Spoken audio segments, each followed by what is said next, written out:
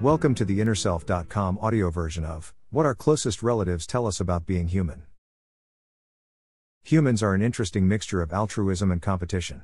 We work together well at times, and at others we will fight to get our own way. To try to explain these conflicting tendencies, researchers have turned to the chimpanzees and the bonobos for insight. Among the great apes, the chimpanzees and the bonobos are the most genetically related to us, as we share about 98.7% of our DNA with them. We share a common ancestor with them, as well as anatomical features, complex social hierarchies, and problem-solving skills. Bonobos may be one of our closest cousins, but chimpanzees dominated research after Jane Goodall discovered in the 1960s that chimpanzees make and use tools.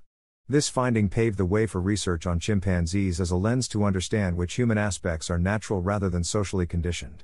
An array of human characteristics, including empathy, playfulness, and respect for elders, have since been attributed to our shared ancestry with chimpanzees. The aggressive chimp in us. However, one disturbing characteristic stands out. Chimpanzees go ape and attack each other in coordinated assaults. Dutch primate expert Frans de Waal's 1982 book Chimpanzee Politics included a colorful description of how Louis and Nicky, two young male chimpanzees, allied to violently usurp Yaron, the alpha male. They bit and ripped out Yaron's testicles, and the loss of blood killed him. One argument scientists have made is that these warlike tendencies are hardwired in us the same way they are hardwired in chimpanzees, which challenges the view that wars are a man-made phenomenon. Chimps can also help us learn about the circumstances that might encourage aggression, such as when rivals are outnumbered or when positions in the status hierarchy are being negotiated. Nevertheless, J.B. Mulcahy, co-director at the Chimpanzee Sanctuary Northwest in the U.S., believes aggression only makes up a very small part of their daily activity. So some scientists may have overemphasized this trait. Increasingly, research is actually showing how cooperative chimpanzees can be. The gentle bonobo. Once overlooked, researchers are recognizing bonobos as more similar than chimpanzees to humans.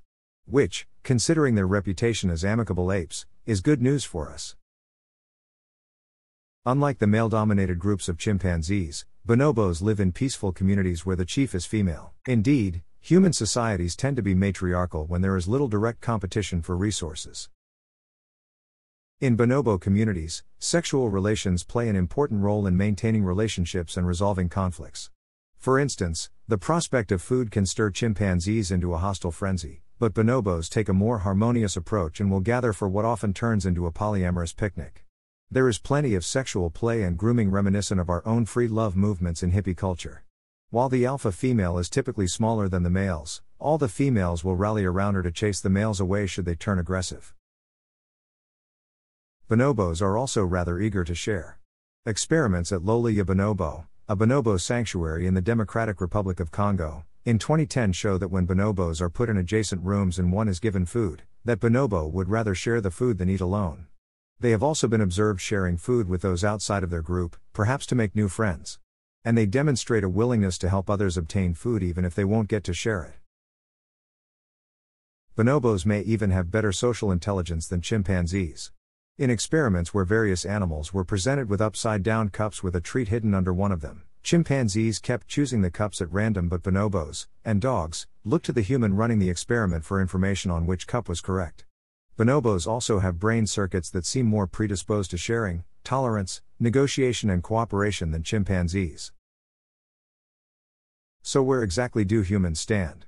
We seem to have incorporated the traits of both species, resulting in a tension between our aggressive and harmonious proclivities.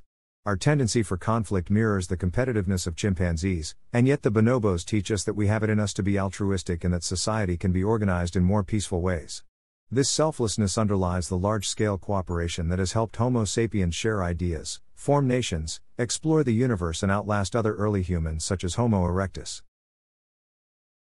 And while the idea of societies built on free love may sound like a utopian fairy tale, we do seem to be opening up to alternative mating practices such as consensual non-monogamy in response to a world that is getting increasingly jaded with traditional notions of gender and relationship structures. The flexibility of human behavior is, after all, the cornerstone of our remarkable adaptability. So it can't hurt to be open to new possibilities. This article was written by Jose Young, Assistant Professor of Psychology at Northumbria University, Newcastle. This article is republished from the conversation under a Creative Commons license. We hope that you have enjoyed this article. For over 30 years, we at Inner Self have sought to encourage new attitudes and new possibilities. For more inspiration, visit us at innerself.com. Thank you.